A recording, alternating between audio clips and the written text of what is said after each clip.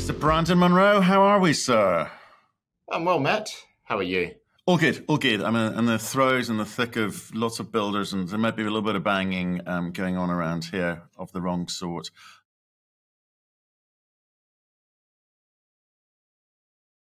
You talked about sentiment. So there's no getting away from sentiment in any resources sector, and uranium is no different. But there is a lot of value to positioning yourself in front of the next sentiment switch. And uranium's a great example with that. You know, we saw the sentiment switch. We saw a big sentiment switch with the pandemic. And then we saw another sentiment switch at the end of 2020, I think it was, when different uranium companies really moved very substantially on the back of nothing more than sentiment. Now, we now know what that sentiment was driven by, and that was rumours emerging at the time that there would be a new market player, which ultimately emerged as SPUT. So it was well-founded sentiment switches. And I can remember in August 2021, sentiment was down, people were down in the dumps, and you and I had the conversation saying, this is like taking candy off a baby because it's so obvious what SPUT's going to do. I don't think I was optimistic enough in terms of what SPUT ultimately did, but the point was that sentiment was down, which created a fabulous buying opportunity on all, certainly when the pandemic had knocked share prices dramatically. And then when people were down in the dumps in August 2021, a mere weeks before the SPUT ATM machine kicked in and started that flywheel that had a dramatic effect on equities. So it's about positioning in front of sentiment. What we've learned, certainly in our share price, in the Bannerman share price, is for any substantive investors, so that's institutional, professional, high net worth, and even substantial retail investors, it can be pretty hard to catch sentiment once it starts running. And that's a message that many of the institutions remember from the end of 2020 and equally that sort of August, September 2021 period. So where are we now? Sentiment's pretty terrible. Even like we're recording now on Thursday, the 30th of March, and we've had 3 decent days on ASX, but my experience down here is investors are still very much looking over their shoulder. They're not too sure if they're going to get belted again from North America next week.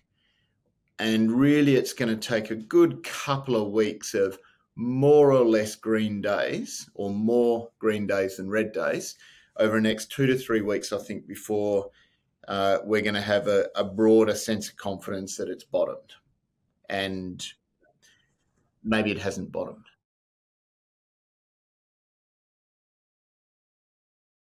Let me draw a parallel of sorts with July, August 2021. So the time when we said this is like taking candy off a baby. What we had there was we had, a pretty predictable, you didn't have to be any industry thought leader to understand that SPUT was going to have quite an effect on the sector, and that would flow into equities. We had a generally supportive equity environment.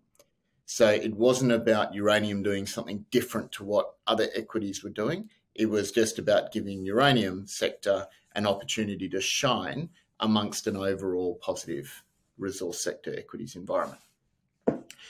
Now, if we're talking about, the Canadians love to say you skate to where the puck is going, not where you can see the puck at the moment. So if you're anticipating how to position for when sentiment returns broadly in the market, the parallel that we've got with August 21, it might not be as obvious because you can't nail it down to a single market participant like SPUT is. But what we are seeing is a broadening of the funnel into which generalist investor equities can pour into tiny little stocks, which is what the uranium sector is. Even the ones that we think are quite big are still tiny little stocks. You take the couple of majors out of the sector and you've got single figure billions globally for all of the listed uranium stocks in the world. So it's still a tiny little sector. But we've now got 4 different ETF indices that are traded on multiple bourses. So if you look at URNM, for example, that's now the Sprott Uranium Miners ETF. It's obviously, there's a Sprott listing in North America. You've got a listing that Beta Shares has in Australia. You've got a listing in the UK. You've got a listing across a few different bourses in Europe. You've then got the Sprott Junior Uranium Miners ETF. You've got Hura, which was there, URA, which is there. And what this new emerging universe of ETFs are doing is bigger players can throw 5 or 10 million into the mix to get exposure to the uranium miners thematic very easily. And that 5 or 10 million it starts at the funnel here and then gets squeezed into this small sector. And when you've got a whole bunch of generalist investors doing that more or less all at once, which is what I anticipate when we see the next sentiment shift, that's going to have quite profound effects in terms of the demand creation, the robotic, non-discretionary demand creation at a time when, by definition, the sentiment switched. So you're going to have a bunch of genuine investors, thinking investors, non-robotic investors, who are also on the buy. They're also on the bid. And if it comes at a time when there's a distinct sentiment shift, when most people agree that we're now in an upswing, then we'll be back to scenarios that we had, in the middle of August 2021, when I can remember looking at our screen and seeing a couple of million shares on the entire offer and like 15, 16, 17 million shares in total on the bid, dramatically outweighed disproportionate bid versus offer spreads.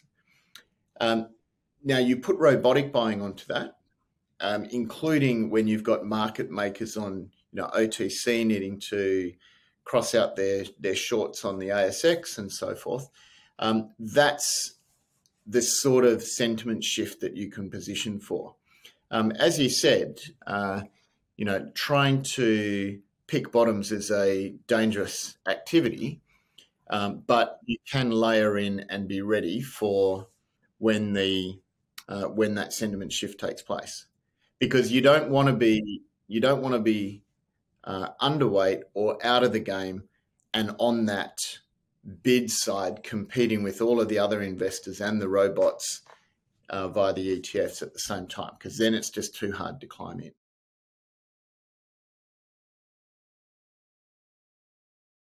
Let's talk about, remind people about some of the drivers for sentiment going forward. Like, first thing I'd go to is obviously governments around the world. We've seen in the last since Russia, Ukraine situation, energy security high on the agenda. It was kind of moving that way, but that accelerated things. We're moving towards this carbon neutral environment. And I think the one thing about carbon neutral targets, when governments set targets which are 30, 40 years out, people go, very far away. I'm not going to pay too much attention to that, right? That's the kind of initial reaction there. But the reality is kind of like what we're seeing in the battery space. Is what you don't realize is you've got these huge industrial complexes, these huge movements and levers being pulled, which say we've started the process and this thing's cranking into action, and there's it kind of reaches its kind of optimum speed slowly at first, but once it's there, it's hard to stop. So in terms of that kind of those carbon neutral targets and that kind of industrial complex behind it, so driving those things, because you need governments to get behind either reactor extensions or new builds or new technology, and make it easier with whether it be a sort of a credit or tax incentive environment for these things to move forward. And with Russia, we've seen 40% of the enriched uranium market. What do people do about that one? So let's talk about these kind of carbon neutral targets that are set out, because I think that's important for beginners to understand. Well, there's two forms. There's the government mandated, which is a fairly blunt instrument. There are very few highly effective trading schemes that make those government-mandated approaches a sufficient incentive right now for the reasons that you've described as well. They're a little bit too distillate in terms of when they bite. But then I think what's really important, particularly for nuclear energy, is the voluntary schemes that large industrial companies are entering into. Now, they're obviously voluntary in anticipation of government mandated. There aren't too many that are operating purely as charities, although there are some that have got significant consumer-facing businesses that are looking to position themselves favourably in front of those consumers. But I still believe, by and large, it's companies seeking a competitive advantage in anticipation of those blunt instruments starting to become used in a blunt way at some point in the future. Now, the reason why they're important is, unlike the government mandated political processes, when a company does this, as long as they're not in a dumb place like Australia that has a law against nuclear power, they will use the most effective way of decarbonising. And in many instances today, that's nuclear energy. But I can tell you, going forward, when it comes to a period of time when we've got multiple small modular reactors available that can service different kind of niche applications, we'll see a very substantial uptake and a very rapid uptake. And I've just been doing some work inside the WNA, the World Nuclear Association's demand subgroup. We 6 of us got together as a subcommittee to look at SMRs, and we presented those results last night to the broader committee. And I mean, it's dramatic. It's dramatic. We just took a handful of different applications and did some analysis behind those. And, you can look forward to seeing those results a little bit later in the year when it comes out in the report. But it's very realistic to think that in the early 2030s, we're going to see a major demand pull from small modular reactors. And they will be predominantly driven, I believe, by commercial voluntary or semi-voluntary commitments to decarbonisation. And it's not just to decarbonise an electricity source. So it's not just a mine that says, well, we'd better get our carbon footprint down because we're going to have to be serving a smaller carbon footprint down the supply chain for our end users. It's industrial heating. A huge amount of fossil fuels is used to simply make stuff hot in the making of other stuff. And nuclear is incredibly effective in industrial heating.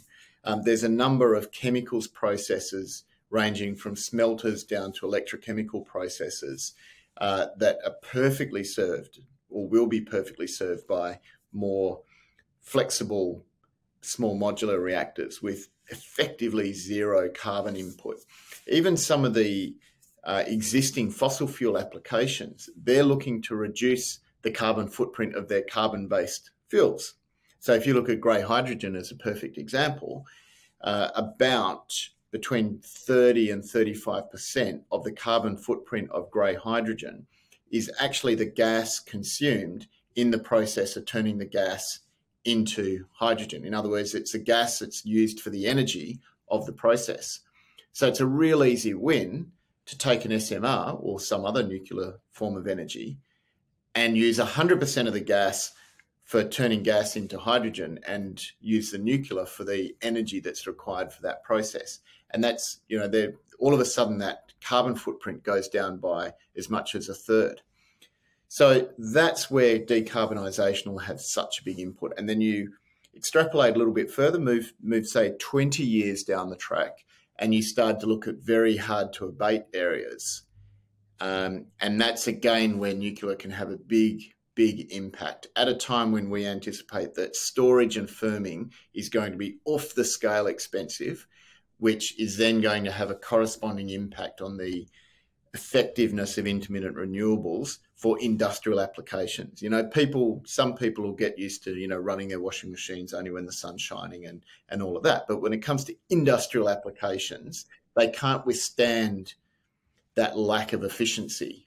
And so they'll look for baseload 24/7 zero carbon alternatives, and there's only 2 at the moment, and one's hydro. So if you don't live near one of those, you bring in an SMR and you park it in your car park. You make it, okay. You make a great point and a great argument for that. But I think one of the things that you in case people missed that component in there, which is this isn't just about carbon neutral. Nuclear also asks the question around cost. Okay, that's a big deal at the moment. It has been for the last year, a really, really big deal. So not only is it going to deal with carbon neutral, which is it's a nice new, I'm going to say fad for politicians, because they flit and they're like butterflies. They flip from one thing to the next, whatever's going to win them votes or, keep them in power. But I think that the carbon neutral thing, which we're all working towards, across all industries, nuclear helps deliver that. But the cost component is the thing that most normal people care about, because it's hurting them in the pockets. It's like being able to afford the heating for the house. Well, making choices. I can heat the house, or I can eat. Little things, or I can pay the mortgage, or I can keep my car, which I'm paying whatever you're paying each month. So nuclear delivers on 2 fronts there. And that kind of brings us nicely onto this kind of electrification of everything.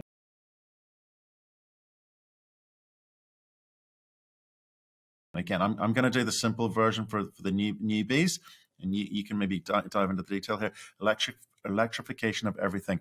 The power for all of these lovely electric cars that we're being told that we must start using by 2030 over here.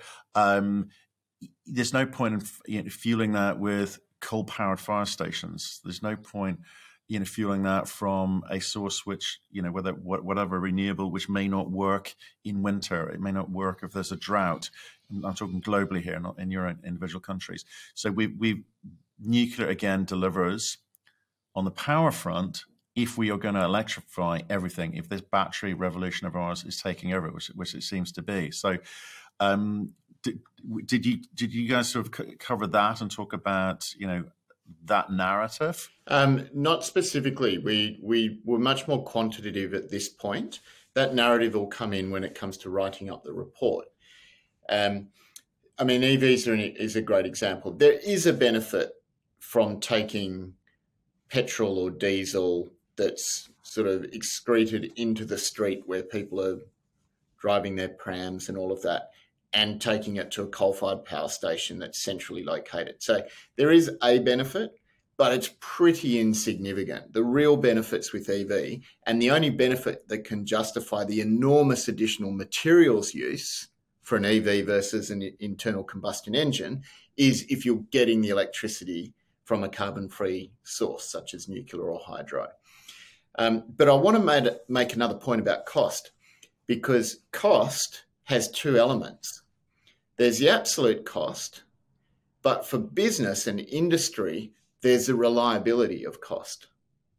Because you want to plan, like particularly if it's large industrial applications and smelters and so on. A lot of the time, these are 20 to 30 year investments that are being made. And it's very hard to make those investments if you're wondering what the cost is going to be from year to year, or from month to month, or from day to day. And that's where we're seeing a totally unrecognised secondary cost of over-reliance on intermittent renewables. It's introducing a volatility and a variability into energy pricing that will ultimately cost economic growth in a very substantial way.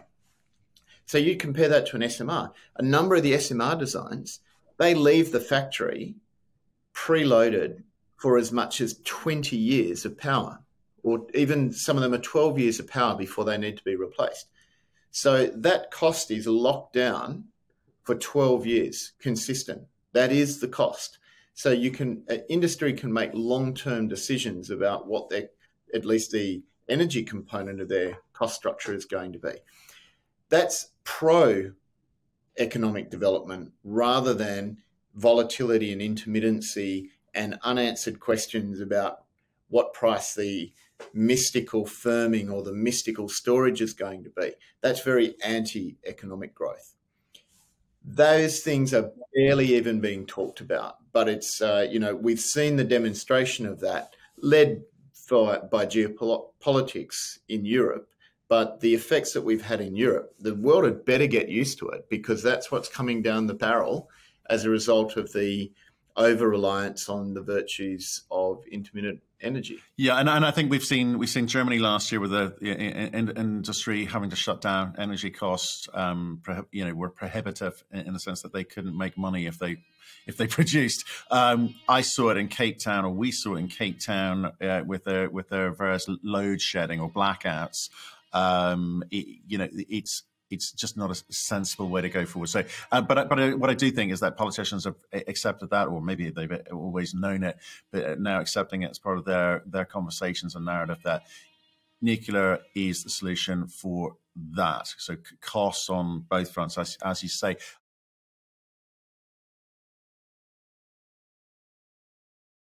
I guess the kind of one of the other kind of big factors here that we want to talk about is the big elephant in the room, which is the importance of China and its effect in the marketplace. So, do you think the Chinese component is still as relevant today as it was, say, a year ago, given this kind of switch up from the West? Oh, no question.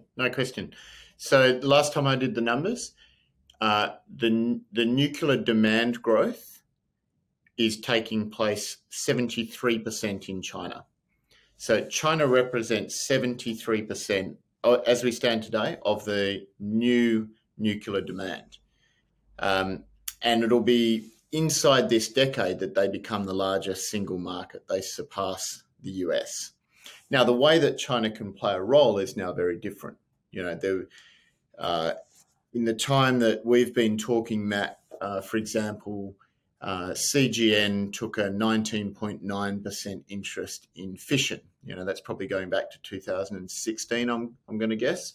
Now, you won't see that again because of current geopolitics. Unless something dramatic happens and the West and China kiss and make up, that's not going to be possible. So you won't see material investment from China into markets like Australia and Canada, or certainly won't see it into the US.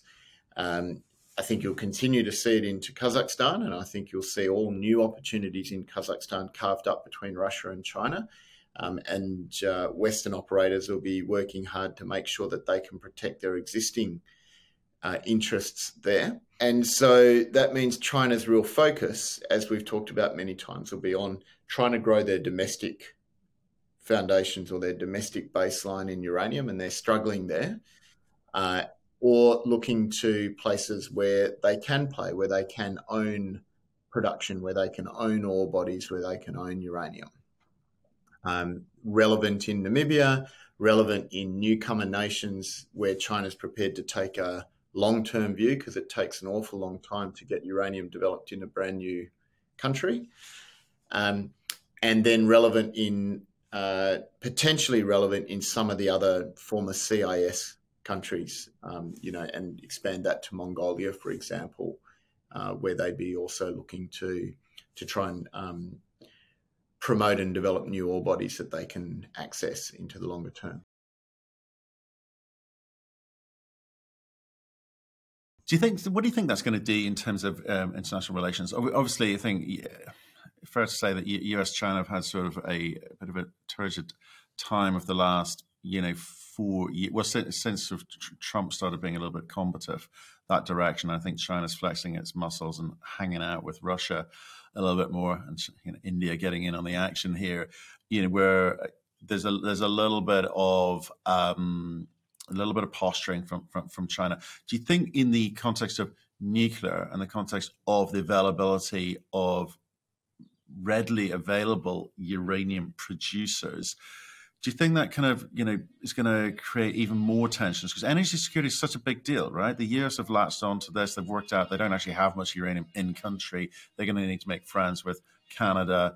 They don't really hang out in Africa, maybe a little bit more than they used to. But we're moving towards a very tense period where securing energy is going to be, very, very difficult. For all the, not everyone can have everything all of the time. So there'll have to be some friendships created. There's going to be some, tense competition, shall we say? And maybe that would be good for the uranium industry, or certainly, if you're talking about public market companies, maybe that's good. And we go, well, that's what we care about as investors. But what do you think it does for the whole, energy complex and nuclear energy complex specifically? So let's compare it to most battery minerals, where China has a dramatic advantage. So rare earths being a great example, where the sort of midstream processing of rare earths, China has an absolute stranglehold.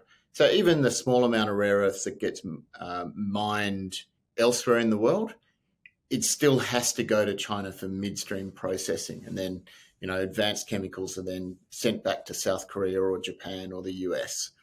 Now, you compare nuclear to that, and the West has still got a great advantage against China. It's a great balancing against China. And in reality, there's three parties at play. There's Russia, there's China, and the West. So that's a great thing. That's a great thing for the expansion of nuclear power. It's a great thing for developed countries who can use nuclear power. For us as people, that's a great thing. But it's also a good thing for investors, because it's a little bit like the boots on the other foot. And China doesn't want to be at the disadvantage that they've managed to put the rest of the world at with rare earths and lithium and a number of the other critical minerals and battery minerals. And they've seen such an incredibly strong geostrategic position that they're in, because they've managed to navigate themselves into dominating these industries, that I think informs them as to the cost of having the shoe on the other foot and being on the other side of that equation. So I think they're just getting started in terms of uranium, and I expect that they won't achieve an awful lot domestically. They're working hard on it. They're drilling some incredibly deep holes to try and find more uranium, and so you can expect them to become more aggressive. And they will want to emulate the enormous success they've had with photovoltaic panels, right? The PV panels, they now absolutely dominate. They've squeezed the German players out of the market. They've squeezed the others out of the market, and they've all gone bankrupt. So they're almost, they're pretty close to a monopolist when it comes to accessible and cheap solar panels now. That gives them a position that they'll redeploy into nuclear, and you'll start seeing them playing a more balanced role in the nuclear export industry now that they've got their Hualong ones rolling off the, so to speak, factory floor. The first of a kind Hualong one built in 7 years. Like, that is pretty spectacular. That is absolutely awesome. And CNNC have now set the target for total completion in 4 years. So they believe in the next few years they'll be able to build Hualong ones, not in 6 years, not in 5 years, but in 4 years. Once they're operating that effectively, you'll see significant export markets open up for them. But again, they need the uranium for that. So I think their impact will continue to be dramatic.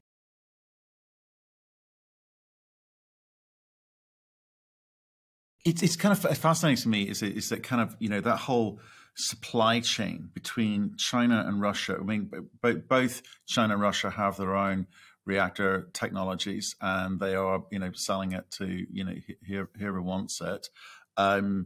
Russia's clearly advanced on the enrichment side and a real powerhouse there. They've got their relationship with Kazakhstan, I think, is the general feeling, whether they do or whether they don't. I think there's a sense that there's a lot of control there.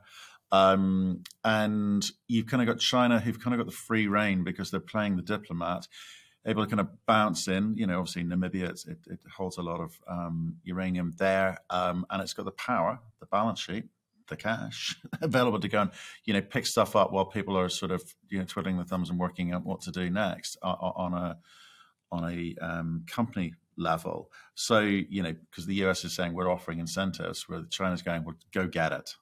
Secure that now. So I think that's what I mean about that kind of competitive tension and that kind of supply chain ownership. It will put the Russia-China relationship in a very strong position, whilst the West is still it's moving things along at a much faster rate than we've seen in a long time. But is there going to be? Do we feel that there's going to be a moment where this kind of Russia, China, India, and others versus US and friends, where you think, well, the US and the West has got to just go. They've got to go now. Like talking about 150 million here and 150 million there is neither here nor there. What else would you like to see coming out of the West, kind of help the industry? I'm talking about uranium equities here specifically. It's small, but we think important. When does everyone catch on to that in the West? Well, I don't have a lot of faith that they will be able to adequately play the game. The West has, in my view, responded inadequately to the monopolistic position that China's got itself in on other critical minerals. There's no better example than Australia. We're so privileged with the vast quantities of minerals that we've got in Australia. And not only the fact that they're there, but all of the human capital and the technologies associated with our mining industry to be able to extract. We really genuinely are, for a tiny, tiny little country of 26 million people, we're a world leader in mining. And we've got this enormous outsized role to play in balancing these geopolitical tensions, and the government's asleep at the wheel. And it's not only the current Labor government, like successive governments have just failed fundamentally to understand that. And sure, it's being rubbed in their nose a bit now because of Taiwan and because of geopolitics and all of this, but they just don't know how to respond. They don't have a clue. And they don't have the levers that a China or Russia have got because they're not autocratic leadership. The US has suddenly lurched into action with the Inflation Reduction Act and, throwing big sums of money. They've got multiple departments that are all running around. Like I think the department that's in charge of figuring out heavy rare earths have got 60 people in it, all of this stuff. But I don't see that filtering into an adequate response to China's voracious appetite that they will have in uranium. And I think what's more likely to happen is the West will just say, well, lucky we've got Canada, and lucky there's a fair bit of that in Australia if they ever, figure out their privileged stance on banning uranium. And we'll just be happy with that. They've got a short-term bump in the road. They've got to wean themselves off Russian enrichment and all of that. So I don't think the mindset is to expect any help from the West, unfortunately. What they really should be doing is they should be carving off a handful of billions of dollars and saying, right, we're going to create a new export credit agency. And as long as your uranium only goes to these countries, you can have this easy credit. Take the credit, go and mine the stuff. Let's keep that away from our adversaries. But they won't really think like that. So instead, you'll have listed companies outside of the US who'll be saying, well, we're struggling for finance. It's not that easy out there.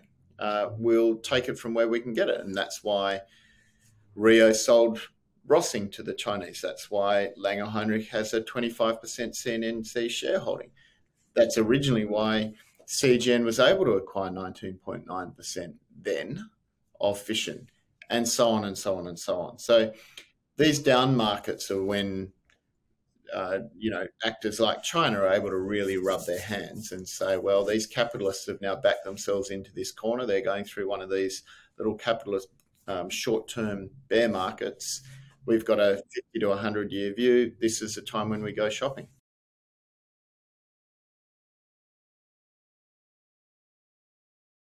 We've talked a lot over the past few years about the fact that SMRs, there will be more SMRs deployed. There is nuclear is being accepted globally. There is going to be a different flow to that supply, I suspect, which will make life really, really interesting and make for a very competitive environment, make it for a very competitive pricing environment.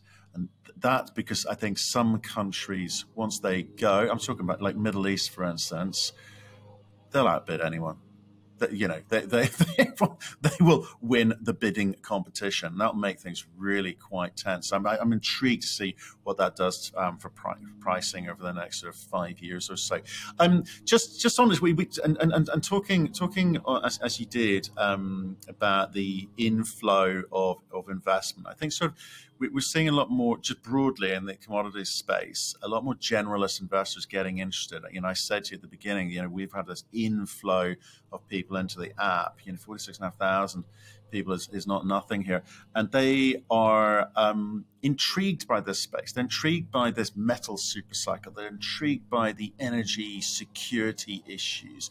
They're intrigued by how they can make money, right? So everyone's looking. And, they may not be placing bets right now, but they're definitely looking, trying to work out what this vocabulary and what this conversation, what this narrative, what games are played before they place their bets. So what do you think the impact of generalist investors and speculators is going to be on the space? So first of all, it's going to come when we have this return to sentiment and when they come into the space with confidence, you will see an impact on further tightening of physical uranium availability, because they've got the choice of sput, they've got the choice of yellow cake.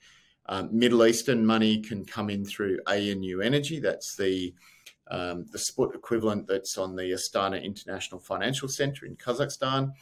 And there's even a new AMC, which is accredited market certificate, which is a type of unit type investment in Switzerland, the Urinvest Uranium AMC, something like that. But anyway, we can drop it in percent if it hasn't been commented on already. And that's Curzon, which is one of the more entrepreneurial trading groups who are advising that.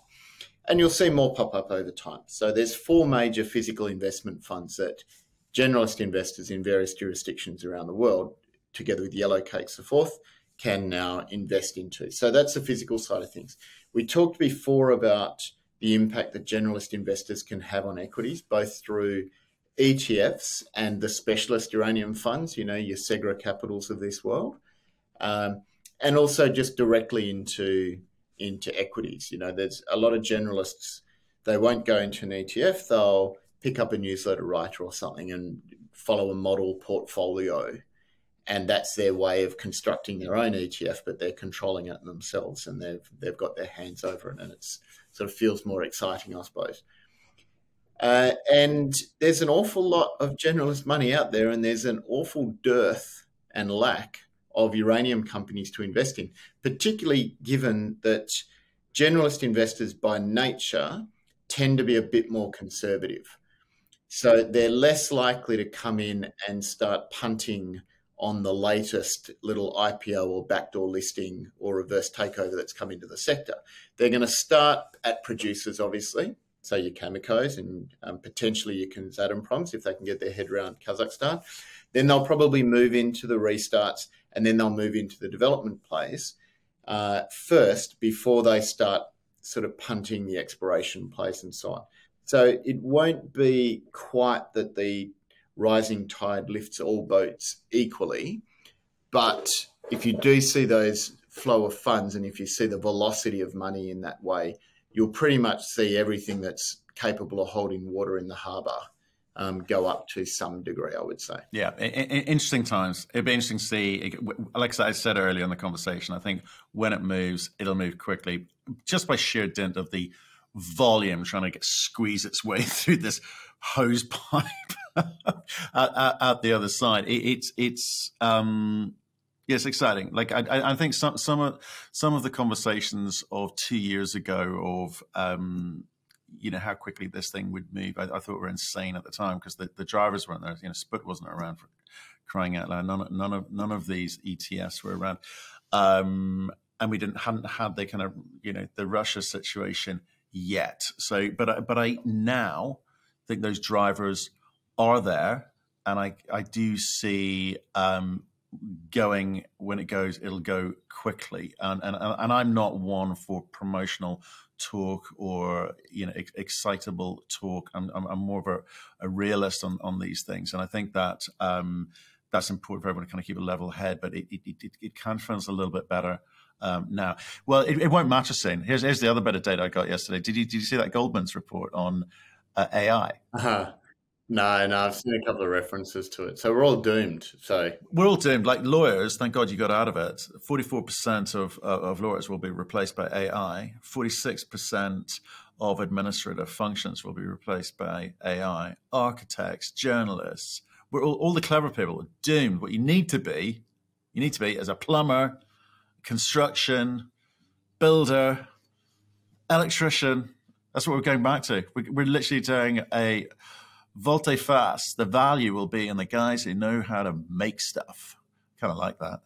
Back to the day of the guilds. I like it. Yeah, exactly. Right. I don't know whether to be a carpenter or stonemason. I'm probably a bit of a weakling for being a stonemason, so I think carpenter might be better. I like wood. Stonemason, I heard. Stonemason is, I think, where I'd be. I love those guys and what they can do. Right, we better wrap it up. One, because I've got someone to speak to in about 8 minutes, and two, because what a fulsome, just brilliant session. That's our best session for like weeks and weeks. So good, and I appreciate everything you bring into the table. So we'll see you next week. Great. Okay, Matt, that was good fun. Thank you.